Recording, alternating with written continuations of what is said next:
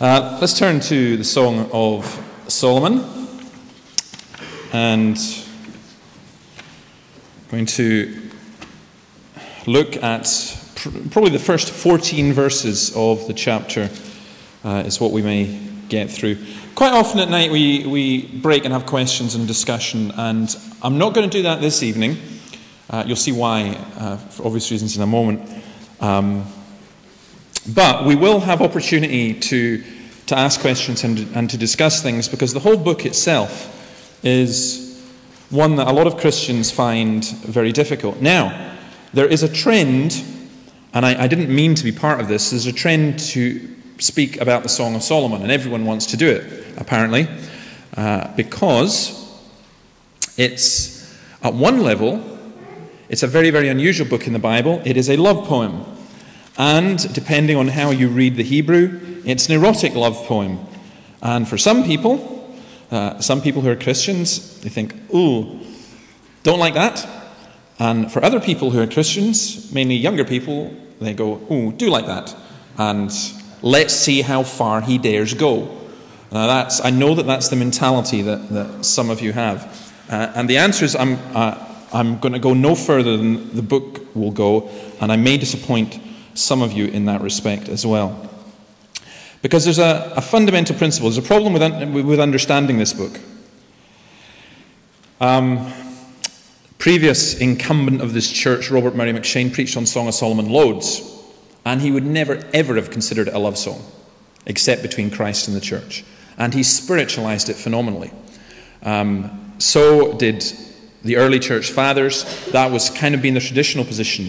And there's kind of a reaction against that just now, especially between young, emergent, cool-looking ministers who don't wear ties and things like that. And they can say, hey, we can talk about sex because it's okay with us. And they take the opportunity to do lots and lots of teaching in that respect. And I have a problem with both positions. I actually have a problem with McCheyne's position, and I have a problem with what I will call, for those of you who know him, Mark Driscoll's position, or C.J. Mahaney, or people like that. Because there's no question at all, when you look at the book, it is a love poem. There's no question that it speaks about many different aspects of human relationships, particularly physical, mental, emotional, spiritual, between a husband and wife. However, there's a fundamental principle that I would take from the Scriptures, and that is that all Scripture is God-breathed, is useful, correction, rebuke, and so on. But also that all Scripture does speak about Jesus Christ. When the two were on the road to Emmaus, Jesus opened up the Scriptures, and beginning with Moses and all the prophets, he explained to them everything in the Scriptures concerning himself. And I think it is perfectly legitimate to take this book at two levels, which is what I'm going to do. I'm going to talk about what it says in terms of the relationship between Solomon, as we believe it is, the lover and the beloved, and there are aspects that you can apply to that in terms of your own relationships. But it's also fair, in the light of the teaching of Ephesians 5 and elsewhere, to say, well, this is also about Christ and the church. So I'm wanting to have my cake and eat it. I want it to be both, to see both, and I think it's legitimate to see it as both.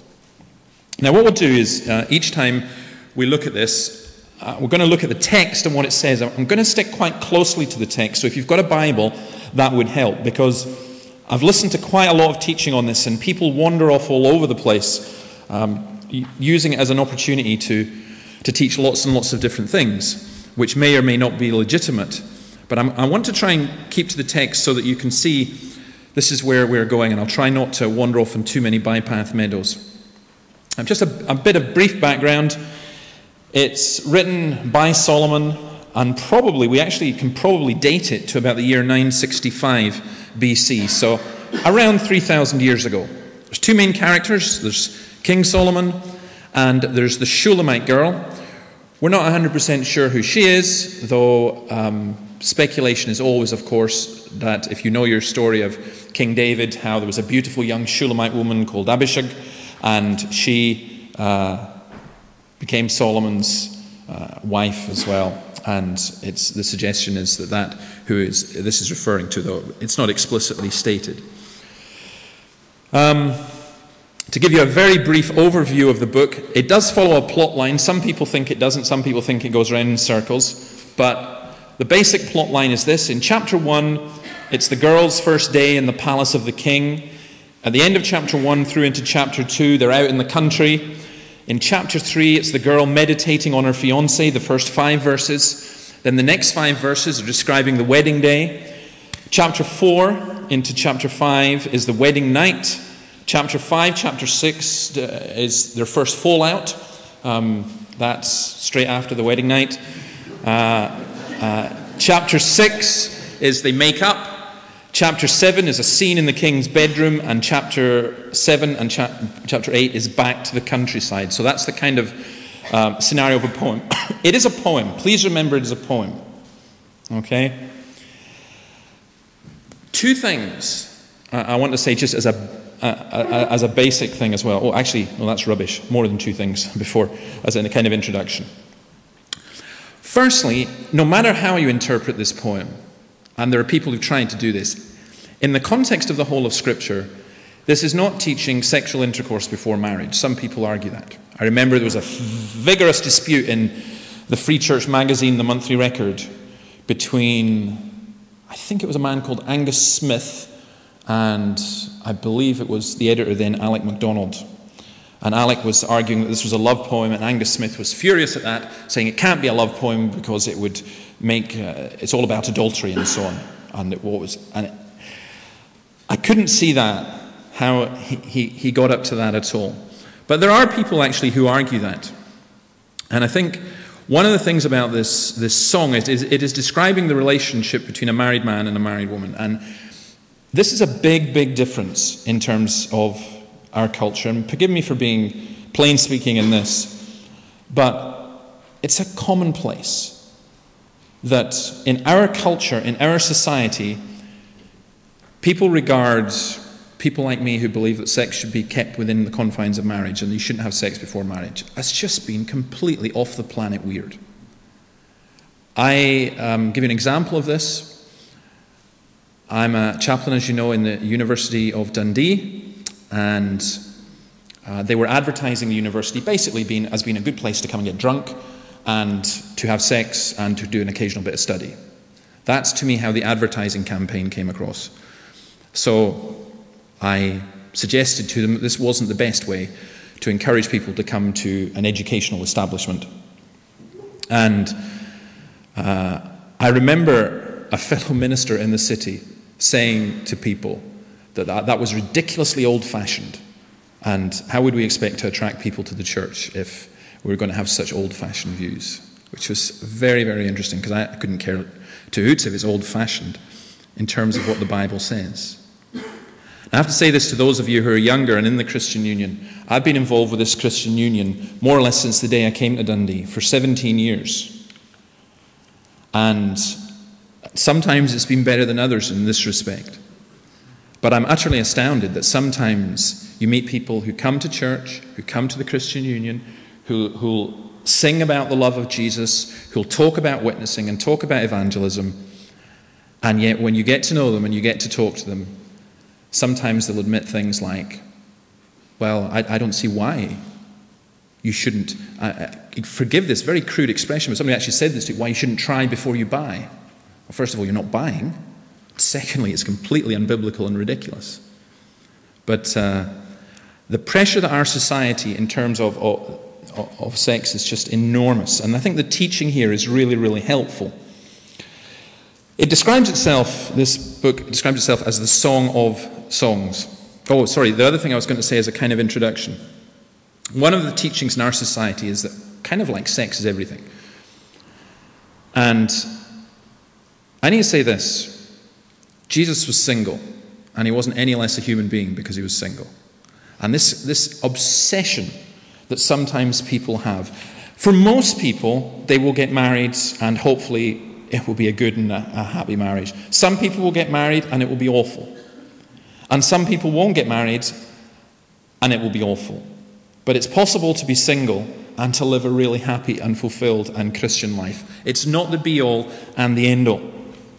And I'm hoping as we look at this that I hope nobody feels left out in that way.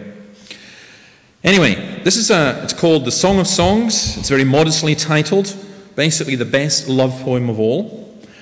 What it does, let me say something about the style. What it does in terms of style, it describes love in terms of poetry, not techniques. Now, why is that important? I don't read Cosmopolitan, okay? But I did. I thought I'd go and have a look, just to see what I was saying. So I'm sure I felt a bit embarrassed buying Cosmopolitan. You know, I'd rather bought the Beano, but anyway.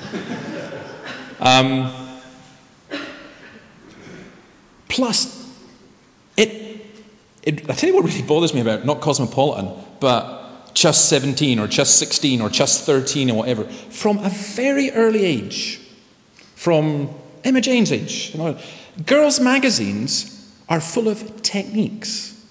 How do you do this?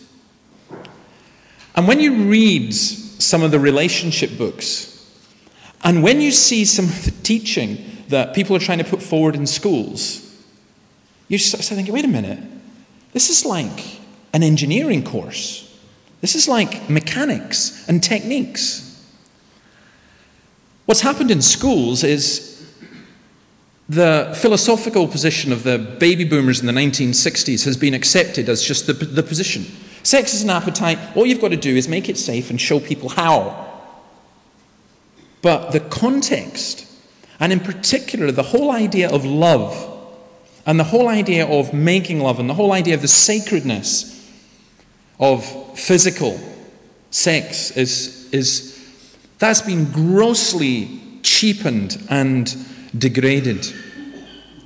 And this song, what it does is it puts sex back in the context of where it should be, of love.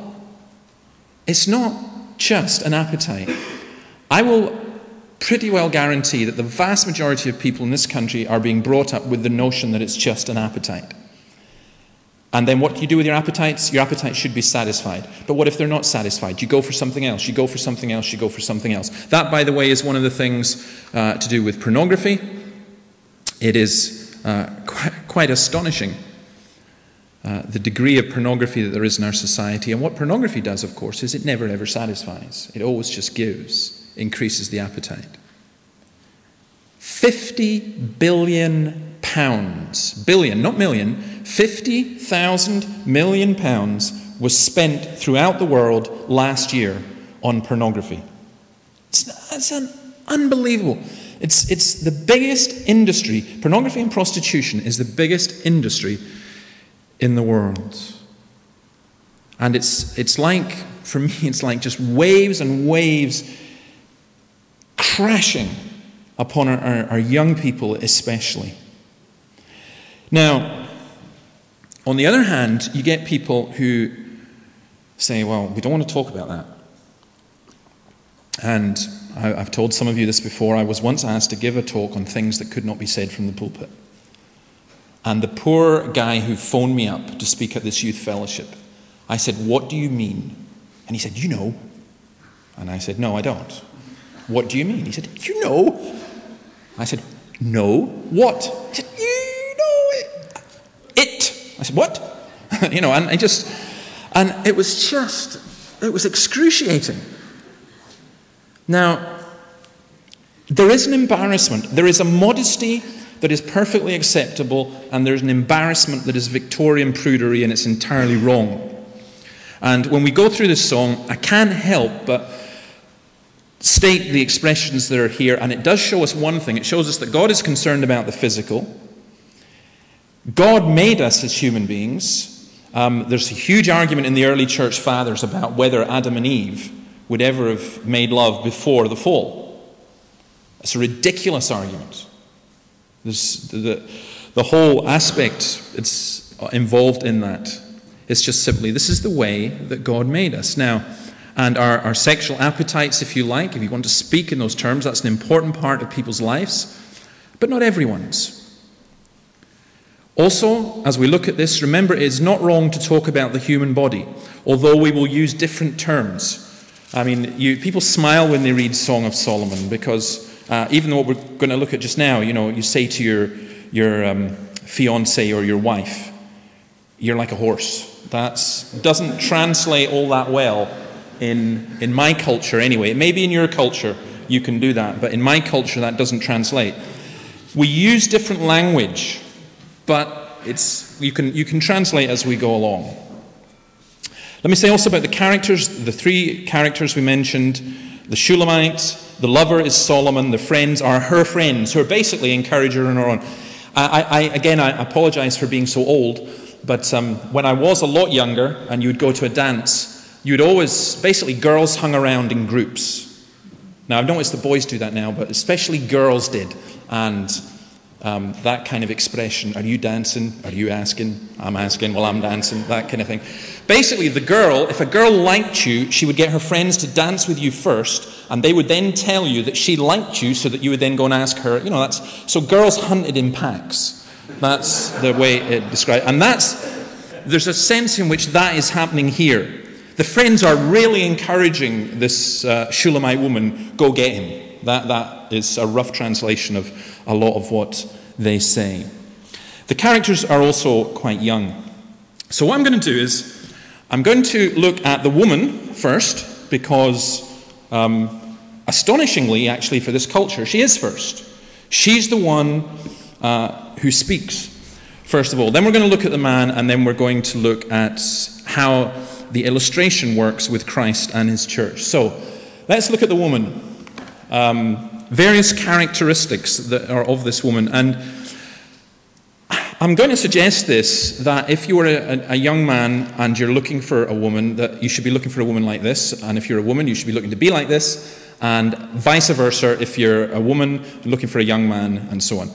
Now, I also have to say, at this particular stage, those of you who believe that you shouldn't be looking, go and read your Bibles. Because Scripture tells us, he who finds a wife finds what is good and receives favor from the Lord.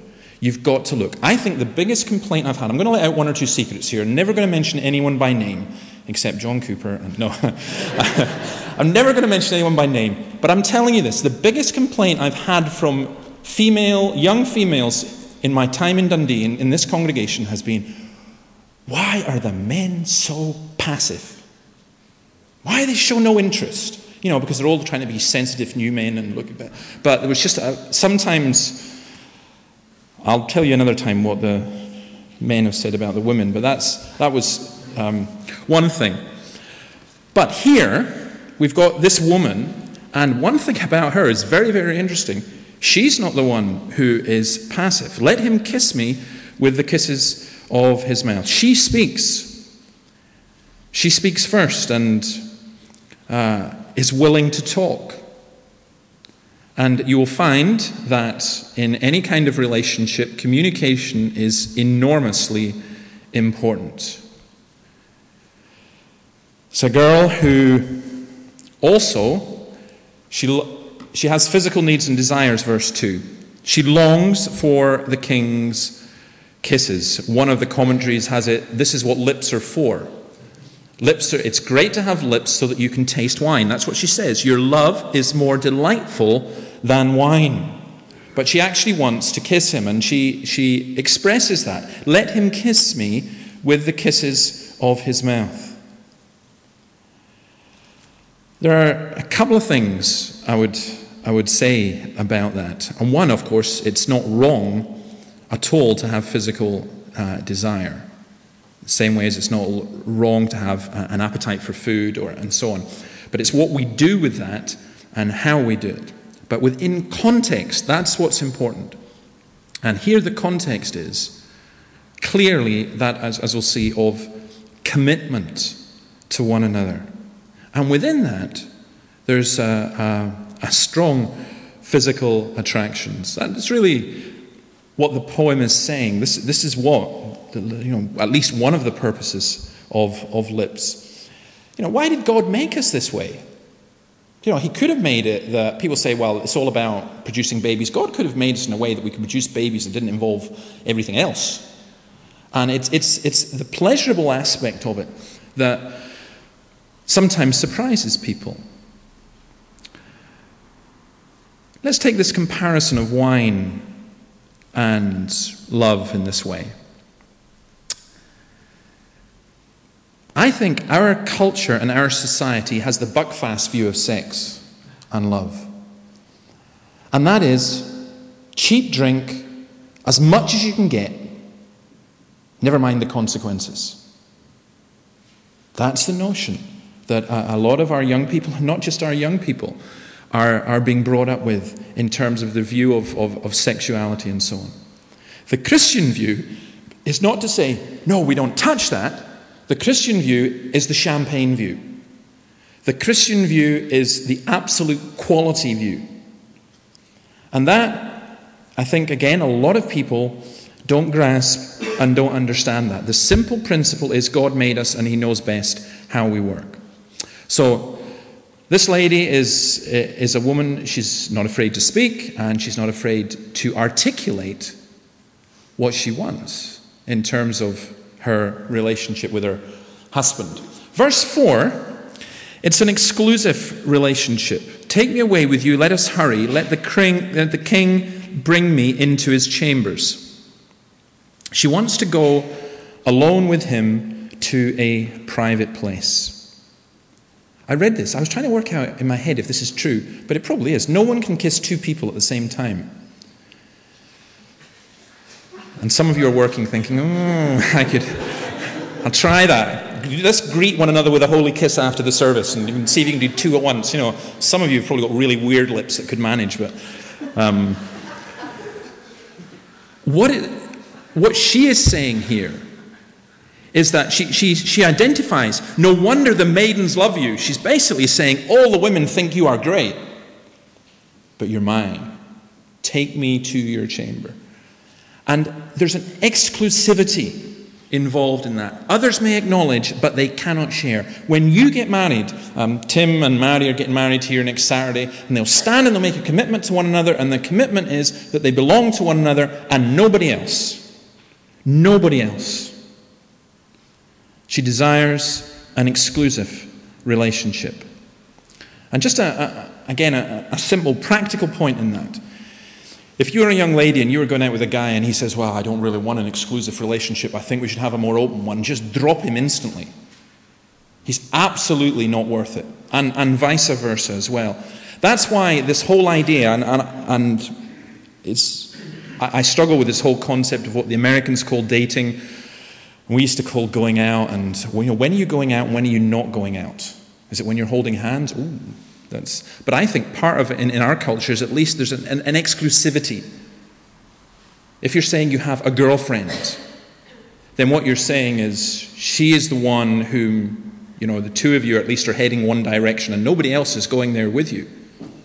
And that's what this woman, the Shulamite woman, wants. That's what she longs for, an exclusive relationship. And certainly that's what you should look for. Not in a kind of clingy way, but a way which it's really saying that even the act of making love is such an intimate thing that it's between the two of you and nobody else. Something else that's very interesting about her, if you look at verse 6, she's concerned about her appearance.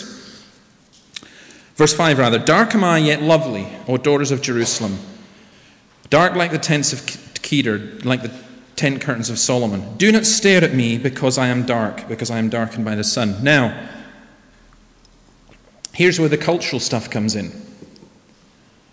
We, using a good Scots phrase, we are peely-wally, many of us, and we're even stupid enough to pay fortunes to go to sunbeds that give us cancer just so that we can look dark. We get the tangoed effect that many people want, the skin, to have a tan. I think it's just really, really important to be tanned. In this culture, that wasn't the case. In this culture, actually, the lighter you were, the more beautiful you were considered, because if you were dark, it was because you'd been outside and you'd been working. And that's what she says here. Look at verse 6. She says, Basically, my brothers were angry with me. They made me take care of the vineyards. My own vineyard I have neglected. She was a hard-working girl. This was a peasant girl. And she's got the skin of a farm girl, a working girl. And she's saying, I'm dark. I'm dark, and yet I'm lovely. Beauty is skin deep. And here's a woman who's beautiful in lots of ways. She's a hard-working woman, even if it has meant that her complexion is not the ideal that her culture would ask for. She's blackened by the sun. She's concerned by her appearance. I would like to be able to say that appearance doesn't matter, but you all know that it'd be lying.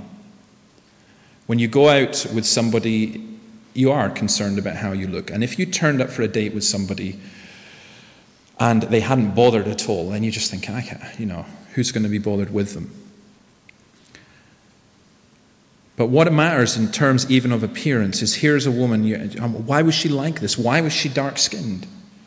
She was dark-skinned because she was hard-working. And that was something that was attractive to her husband. Verse 7, she's concerned about her appearance. She's discreet. Now what do we mean by that? Look at verse 7. It says, tell me, you whom I love, where you graze your flock and where you rest your sheep at midday. Why shall I be like a veiled woman beside the flocks of your friends? She wants to be with him. In fact, verses 7 and 8 are kind of a fairly playful poem with what we might call double entendres now, where she's kind of, her friends are teasing her, and she's basically saying, where can I go and find him? Where can I be with him? He's looking after his flocks and so on. But what she's saying is, do I have to be like a veiled woman? Do I have to be like a prostitute? Somebody who looks as though they're looking for their next client. And she's saying, I don't want to be like that. I don't want to dress like that. I'm looking for my lover, and I don't have to dress in a provocative way in that sense. I think that's an aspect of how we dress that is quite important. And we, again, need to think about it. Now, of course, you get all kinds of theories and extremes about that. You get people who say, well, if you want, in our culture, if you want to see that, the big argument that exists in France at the moment about the burqa, the reason that an Islamic woman is to be covered from head to toe, if it's a very strict Islamic woman, is so that she won't be sexually attractive to any man other than her husband.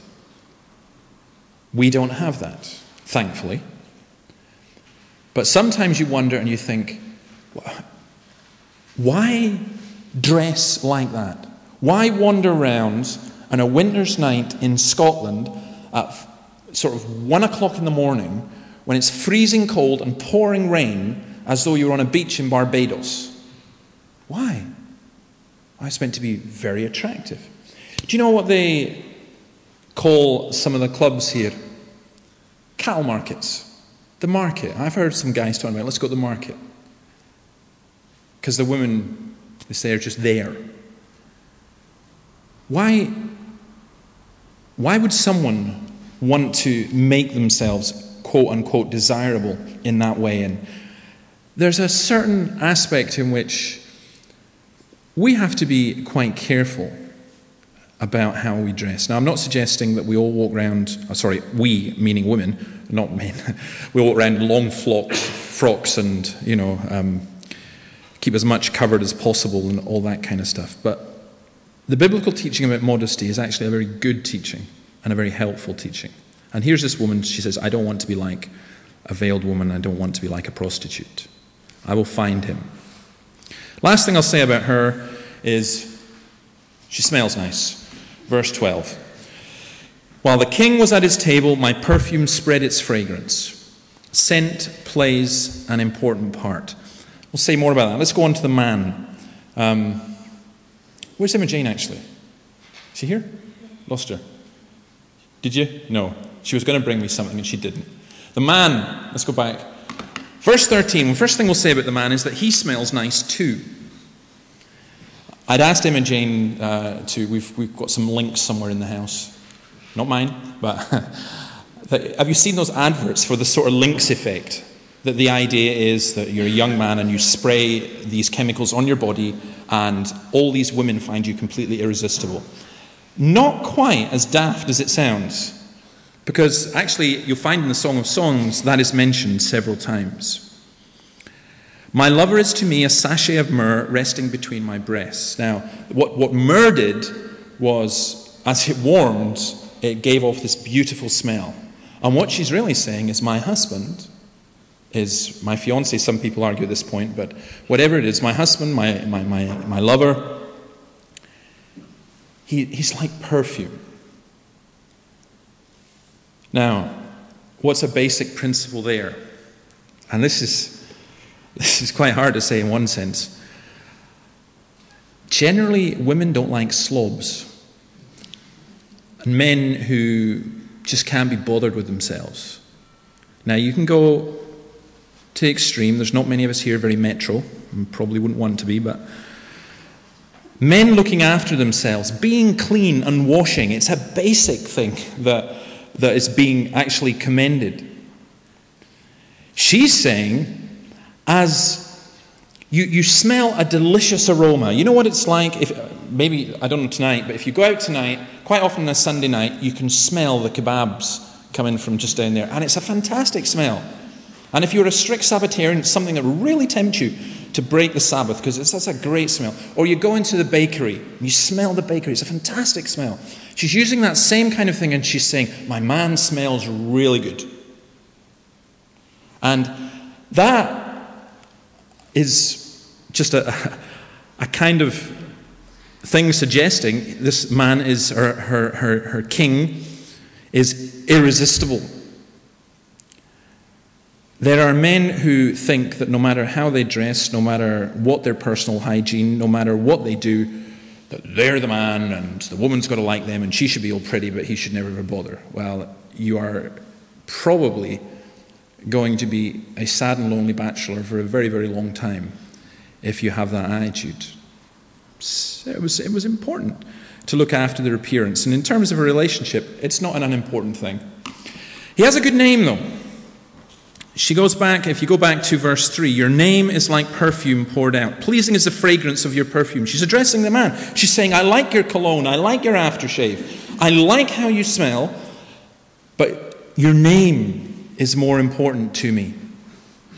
Other people admired the king. She liked that. No wonder the maidens love you. But you're mine. Character, name, reputation, standing before others, the spiritual side, that is hugely, hugely important. If you are a young woman and you are looking for a young man, then it is extremely important where he stands in terms of his own character and where he stands as a Christian. That, of course, is true the other way. A lot of these things apply both ways. But particularly here, let me say this as well, that there are young men who say that they are Christians, but whose behavior is not appropriate to a Christian at all. And what you should be looking for is a man who shows Christian qualities, the depth and the love and the strength of character. Find that, you find gold dust. He's a man who has a good name. A good name is to be desired more than all riches. Then he speaks affectionately. Verse 9, look at verse 9. I liken you, my darling, to a mare. The term darling occurs frequently in the book. For some of us, from our culture, if you're from Scotland, it's a Scottish culture, I think we manage affectionate words like hen. If in England it's duck. I mean, we find saying affectionate, speaking affectionately quite difficult. I listen to Mark Driscoll and I go, oh yeah, right, you're all American. You know, come on up, honey bun, and just, it just makes you want to, but men speaking, there are men who speak very affectionately, and I'm not mocking that at all because we should speak affectionately, and I confess my own sin in that. He calls her my darling. He speaks to her openly of his love for her. We tend to have the folded arm, oh, you know that I love you. Except we don't even say that. We just say, well, it's got to be assumed I married you, didn't I? That's, again, an attitude that exists. But he speaks affectionately. Now, I've got to say something about this mare. I liken you, my darling, to a mare harnessed to one of the chariots of Pharaoh. Put that on your Valentine in a couple of weeks' time. What is he saying? You learn about this very simply. 1 Kings 4:26. Solomon had 4,000 stalls for chariot horses and 12,000 horses. 1 Kings 10:26. Solomon accumulated chariots and horses. He had 1,400 chariots and 12,000 horses.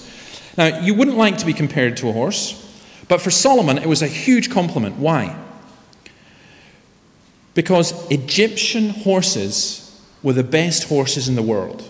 And he got his horses from Egypt. They were noted for their beauty, for their grace, for their nobility.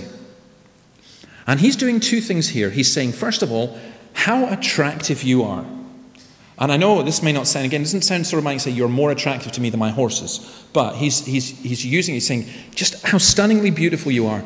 But there's also something that's almost a joke in verse 9 where he says, I liken you, my darling, to a mare harnessed to one of the chariots of Pharaoh. The problem with that is mares were never harnessed to chariots, only stallions. Because if a mare became harnessed to one of the chariots amongst all the stallions, then you imagine the trouble that caused. And he's really saying about his wife, you are so stunningly beautiful and so stunningly attractive that if you were a mare harnessed to one of the chariots of Pharaoh, the whole place would go wild. He's basically saying you drive me wild. In other words, you have the lynx effect, but he's saying it in a much more poetic way than we would say. He's telling her how attractive she is. There's maybe a wee hint there for some of you young men in terms of your courting abilities. The worst I've ever heard, and I did actually hear it, and I thought you'd only hear this on a Ramsey Nesbitt show. A guy coming up to a woman and saying, get your coat, you're pulled. It was just so gross. But here, he's speaking affectionately, and he's saying how attractive she is. Sometimes, guys, you've just got to say it. You're sitting there waiting for a girl who you're very interested in and you're thinking about, and you even say that you're praying about, but you never tell her anything. Why? Because you fear you might get rejected. So what? You might get rejected. You don't know until you try. And sometimes you do have to tell someone how attractive you find them or whatever. And I think when you're in a relationship with somebody, that's always a good thing to do. Verse 11, the other thing is the man provides in this way. Not, me, Tarzan, you, Jane, and I'm going to provide you with the bread and so on. But there's a particular thing that she had. It says, your cheeks are beautiful with earrings, your neck with strings of jewels will make you earrings of gold studded with silver. She was conscious, apart from the fact that she was dark, she was poor, she was conscious she didn't have a great deal of jewelry. And he says to her, we'll provide you with that. We'll provide you with the earrings of gold studded with silver. Out of his great wealth, he will provide for her. And again, that's part of the relationship that you are caring for and providing for one another. So in these first 14 verses, and by the way, if you went into verse 15, you'd see the man again. How beautiful you are, my darling. Oh, how beautiful your eyes are doves. These first 15 verses of this love poem, you're seeing some indication of how the Bible is showing this relationship and what people should be looking for. We can be very, very, very cynical about romantic love. Really cynical. I can be as cynical as anybody else. Don't. God gave us the pleasure of getting to know one another, and he gave us this idea of marriage and of an exclusive relationship. And that will happen to the majority of you. It may not happen to all. If it happens to you, make sure it's based along the lines that we're going to see here and some of what we've seen already. Don't accept the standards of our culture and our society. And you may feel, I'm not like that, or you have the sense, I'm not beautiful. Why would anyone say I was beautiful? Or I'm not very good at speaking, on all these different kinds of things. You just do it. You just love and share and provide people with what they want. And those of us who've been married for many years, we know that we've failed in this in so many different ways. But that's the great thing about the exclusive relationship. The exclusive relationship is saying whatever. We are bound together. We are committed to one another. And that's what we should look for. Now, having said all that, how do we do this in terms of Christ and the church? Now, the important thing to remember is it's an illustration, not an analogy. In other words, the purpose of this passage is not primarily to say, well, I'm going to teach you about Jesus Christ and the church, and this is what it's an analogy of. It's a song about love, but then it's a song about love within the context of marriage, and the relationship between Christ and his people. The greatest illustration of that is the relationship between a husband and wife, which is why, of course, Paul uses that in Ephesians 5. And I think it's perfectly legitimate, taking this as an illustration, to show how this applies in terms of our relationship to Jesus Christ. And please don't regard these two things as being completely, or this being completely disingenuous or being completely opposite. I don't think they are. And let me also say this, there's another connecting point here. And this won't go down well either for many people. If you're going to have an exclusive relationship to somebody, it actually can be quite hard. And you need to be connected at the most important points in your life. Yes, you need a physical attraction. Yes, you need compatibility in different ways, emotional compatibility and so on. But if you're a Christian, you need to marry in the Lord. You need to marry another Christian. And if you're only going to marry a Christian, then don't tease people by going out with them. You go out with another Christian. And that creates all kinds of problems for lots of people because they say, well, there aren't enough Christian men. Or somebody complained to me last night, there weren't enough women at the Cayley. So who knows? Sometimes it can work both ways. But it is very important that our primary relationship in life is our relationship with Christ. If we cannot share that with the person that we love, the person that we are committed to, the person we're married to, then the marriage is going to be extremely difficult. Extremely difficult. Sometimes people get married and then they're converted afterwards, and Paul deals with that in 1 Corinthians. But if you're looking, and you should be looking, as I said, for a partner, then if you're a Christian, you look for a godly woman or a godly man, and you work out what that is. And if you find someone like that, they are gold dust. They are absolute gold dust. So let me just say something about how this applies in general in terms of Christ and the church. And it kind of changes the pitch a little bit. Verse 3, pleasing is the fragrance of your perfume, your name is like perfume poured out. Just as the beloved finds her lover attractive, so the Christian finds Christ attractive. Attractive in the sense of this. We're not obviously talking about physical. We're talking about how we are drawn to Jesus Christ. There is something in us, or rather there's something in him that draws us to him. He is altogether lovely. He is, in that sense, he is the one who is irresistible. We talk about irresistible grace. Christ's grace draws us to himself. Verse 6, we may feel unattractive, dark am I, yet lovely. We may feel that we are not worthy of him, but he makes us attractive. He adorns us. Look at verse 11. We make you earrings of gold studded with silver. Christ, remember how the Bible speaks of Jesus Christ, that our righteousness is like filthy rags, and he takes our filthy rags and he gives us his righteousness, and he adorns us with his jewelry, with his beauty. That imagery is one that is very, very important, because some of you may be sitting here just now and you're thinking, spiritually and in every other way, I am an ugly person. I'm so hateful, I've done so much, I'm so bitter, I'm so cynical, I'm so cold, I'm just so ugly.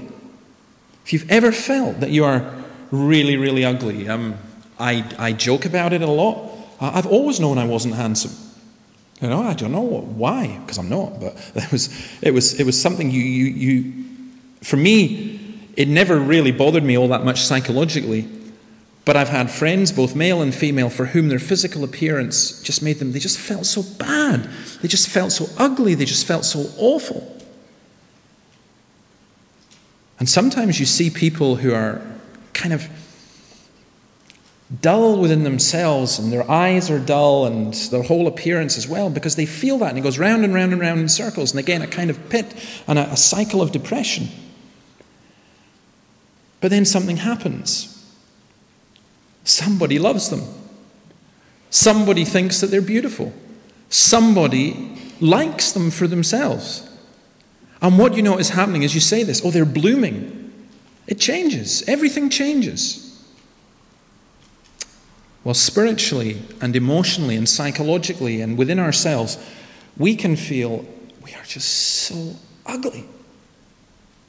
And Christ comes and he clothes us in his beauty. And that's one of the most beautiful pictures of what it is to be a Christian.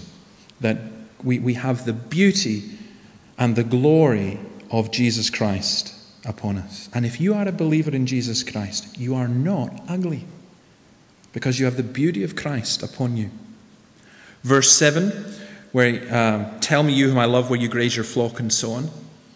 That's just saying that the one we want to be with is Christ. We long to be with Christ. We long to know Christ. It's like the quote I gave from John Owen this morning, where he talks about how, as Christians, we need to have this desire to be with Christ. And then maybe one other thing that I say in this respect, and that is, we are to be, as 2 Corinthians 2 verses 14 to 16 says, we are the perfume of Christ. We are the aroma of Christ. Just as a perfume attracts, it's a stunning effect that it has. So, Christians filled with the Holy Spirit, Christians living for Jesus Christ, there is something about Christ which goes with us wherever we are. And to some people, yes, we are the stench of death. But to other people, we are the aroma of Christ. And what does that perfume do? That perfume is calling you to belong to that person. And it's just an incredible privilege we have as Christians to be able to have the God within us so that people might be drawn to Jesus Christ. How many times have I heard somebody's testimony which went along the lines of, I wasn't all that religious, I wasn't all that interested, but I knew that person, and that person. And when I saw what they had and how it affected their life and who they were because of it, I wanted it. I wanted Jesus because I saw what he did for them. So I think it's perfectly fair and right for us to consider in those terms. And in reality, of course, that is the more important thing. Your relationship with your partner, your relationship with your wife or your husband, or your potential relationship with a potential wife or husband, it's important, but it will end. In heaven there isn't a marriage. But your relationship with Christ is far more significant. As I say, please don't put these two things over and against one another. It's complementary. But in that sense, there are two levels to this song.